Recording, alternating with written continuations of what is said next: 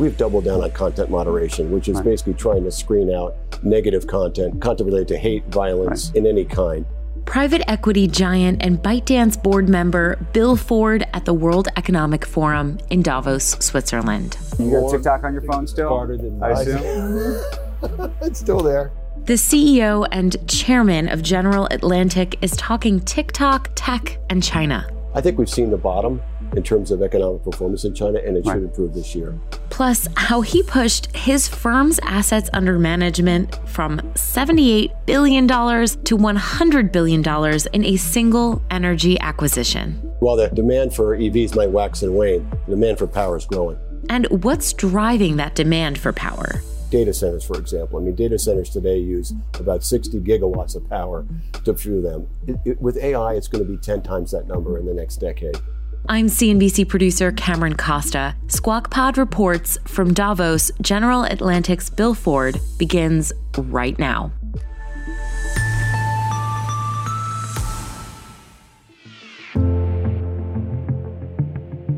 Another big Davos interview. In between the meetings, the panels, the dinners of the famous World Economic Forum in Switzerland, some of the biggest leaders in attendance, business giants like our next guest, stop by the Squawk Box set to sit with our anchors, Joe, Becky, and Andrew.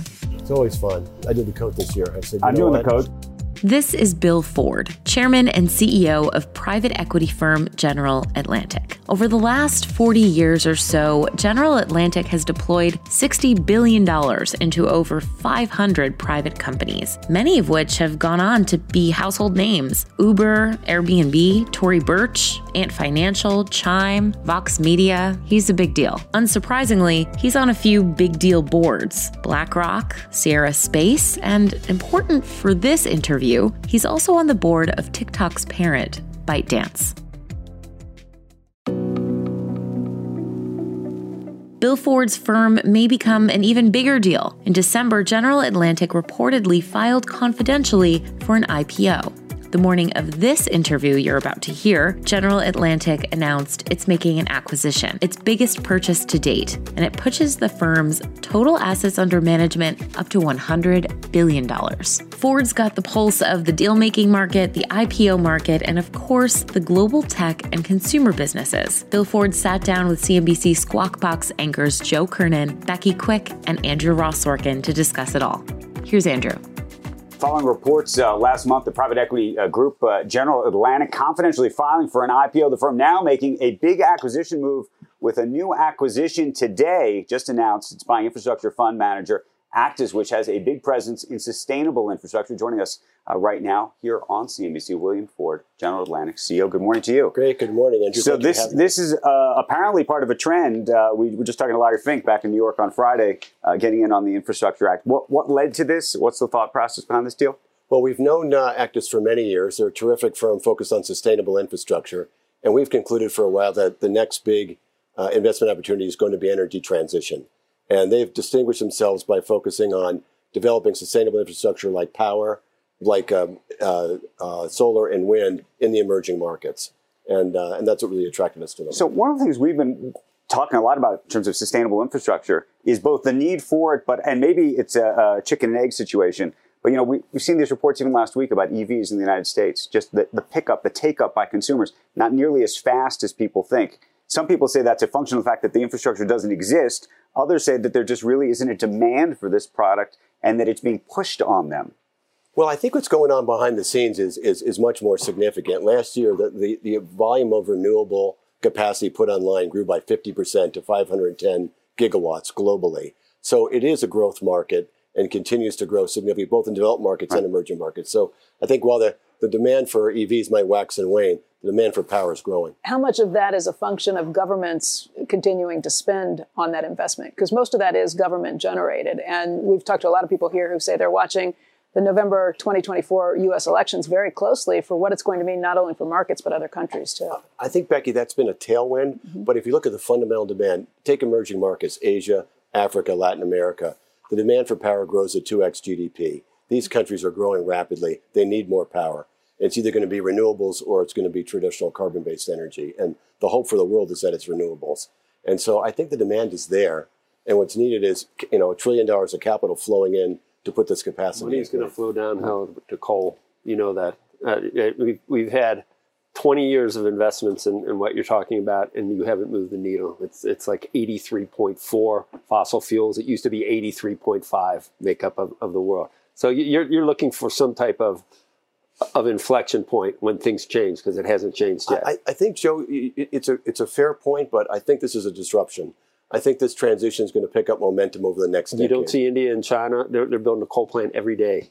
They are, but actually the biggest increase in solar capacity in the world was China last year. Of that 510 gigawatts, it's on the margin, though, Bill. It's still marginal. Look, we're not going to be transitioning from carbon-based energy in the next 5 years. It's part of your investment thesis that you're going to continue to see the government. I'm not saying they're investing in dollars that the private sector. Well, I am saying that they're going to invest in things that wouldn't happen in a free market system. And so you're going to take advantage of that. In this case, Joe, it's not subsidy driven. It really is about fundamental demand. Well, we know there's demand, but it's just not necessarily demand for expensive solar and wind. It's demand for power. Right. For power. Yeah, and that's going to grow. Take data centers, for example. I mean, data centers today use about 60 gigawatts of power to fuel them.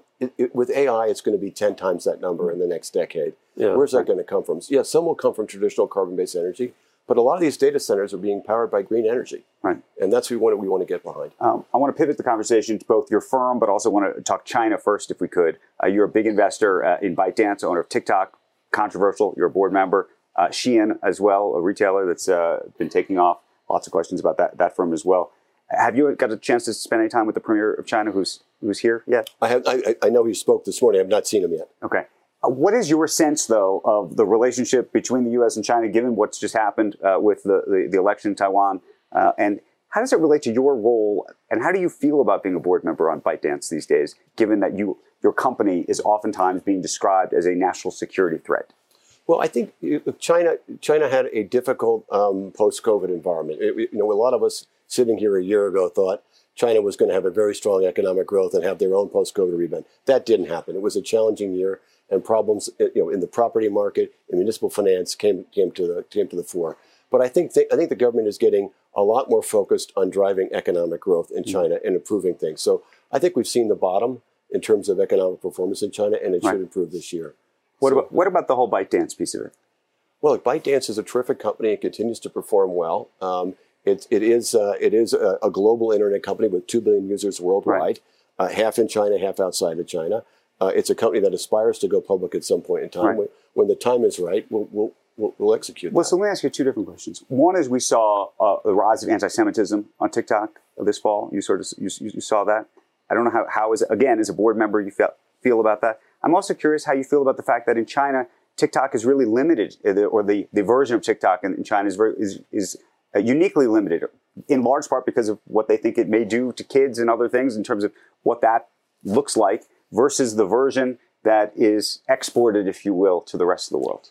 Well, let me just clarify a couple of things. First of all the content that exists inside of China has always been separated from the content from TikTok. It's never been merged together. The user bases have been separate. The content bases have always been separate. The data has been protected separately. So it's never been a case that they've been merged together.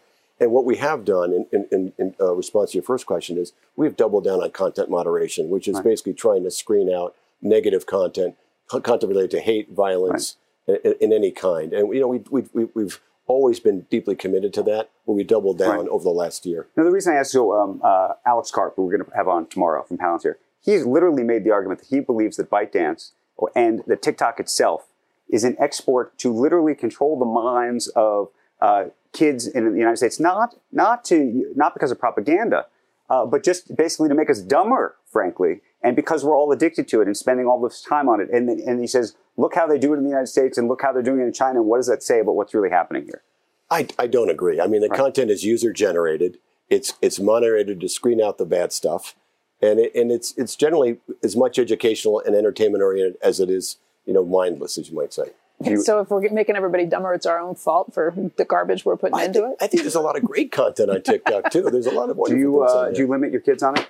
I do. Screen time? I do. Well, my kids are older, so do you limit your own screen? I find it addictive myself. I literally have a screen time timeout thing on it for myself. And then I, of course, blow through it. I get stuck in 100 emails that I got to return, so I don't even have as much time as I'd like to have. Diane Furstenberg's Twitter account. You get cut off, right? You've been on there for like too much. Let me ask you, you filed confidentially for an IPO. Yeah. What does that say about what you want to do with the firm? But what does it also say about where you think this IPO market is going to be this year? Well, I think that's a more interesting question about, where is the IPO market?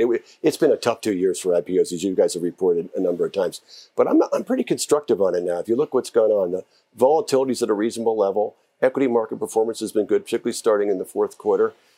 Interest rate increases appear to be off the table. That was a real headwind to the IPO market. I think that's all improving right now. And I wouldn't be surprised if we see the IPO market open up even in Q2 and have a much more active, 2024.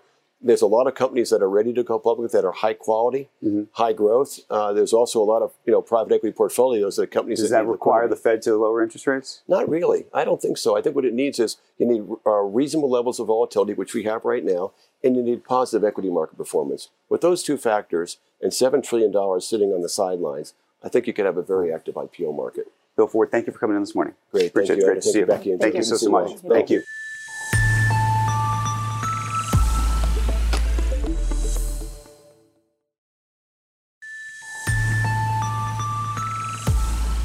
Thank you for listening to this special Squawk Pod Reports from Davos. Squawk Box is hosted wherever in the world they are by Joe Kernan, Becky Quick, and Andrew Ross Sorkin. Squawk Pod is produced by me, Cameron Costa, Katie Kramer, and Caroline Rahotis. John Lazaratian is our editor. Have a great day.